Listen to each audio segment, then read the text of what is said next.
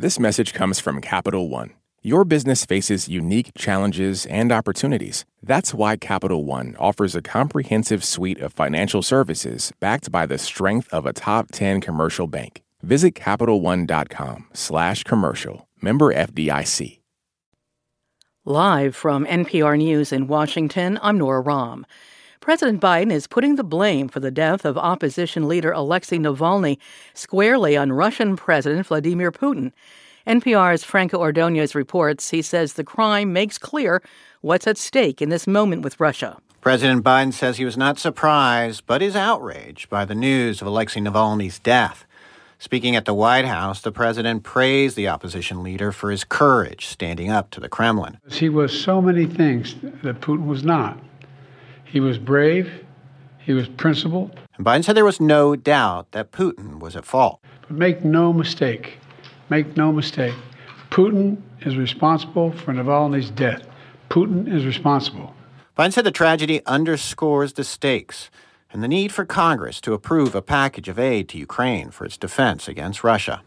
Franco Ordonez, NPR News, the White House. On a different subject, in the same White House appearance, Biden was asked about Israel's war against Hamas in Gaza. He said he's been urging Israeli Prime Minister Benjamin Netanyahu to announce a pause. Well, first of all, I've had extensive conversations with the Prime Minister of Israel over the last several days, almost an hour each. And I've made the case, and I feel very strongly about it, that there has to be a temporary ceasefire to get the prisoners out, to get the hostages out. Hamas militants are believed to still be holding 134 hostages in Gaza. 112 have been freed. They were abducted when Hamas attacked Israel on October 7th. Biden said he's hopeful a temporary ceasefire will allow the remaining hostages to be released. He said in the meantime, he hopes the Israelis won't make any land invasion.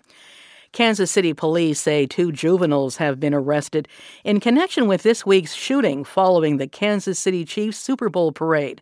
Meanwhile, local lawmakers are expressing frustration with Missouri's weak gun laws. Salisa Kolokol reports. 40 years ago, the Missouri legislature passed a law preventing local governments from enacting their own gun restrictions.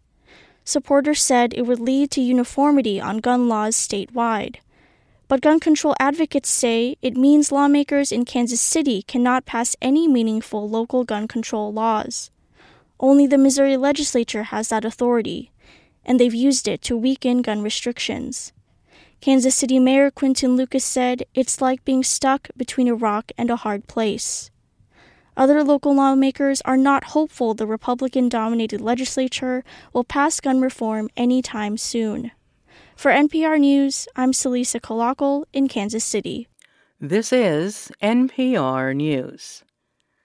The rotunda at the National Archives in Washington is still closed after protesters smeared powder on the case holding the U.S. Constitution on Wednesday. NPR's Michael Copley reports. A video posted online shows 2 protesters covered in pinkish-red powder standing in front of the protective case that holds the Constitution. The National Archives has said the document wasn't harmed. The protesters called for the U.S. to take more aggressive actions to limit global warming and ensure a livable climate. There's been a surge of climate demonstrations in recent years. Some activists have targeted cultural sites and museums to draw attention to the threats from rising temperatures. In 2022, activists famously threw tomato soup on the glass case covering a painting by Vincent van Gogh at London's National Gallery. The protesters at the National Archives were charged with misdemeanors. They pleaded not guilty. Michael Copley, NPR News. A verdict is expected today in a New York state court in the civil fraud case against former President Donald Trump.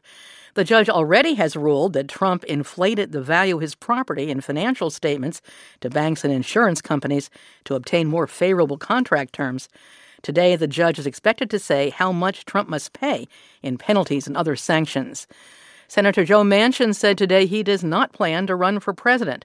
After the West Virginia Democrat announced he would not run for re-election, there was speculation he might run for president in a third party, since he was unhappy with the 2 leading candidates, Democrat President Biden and Republican and former President Trump. I'm Nora Rahm, NPR News in Washington. This message comes from NPR sponsor Mint Mobile. From the gas pump to the grocery store, inflation is everywhere. So Mint Mobile is offering premium wireless starting at just $15 a month. To get your new phone plan for just $15, go to mintmobile.com/switch.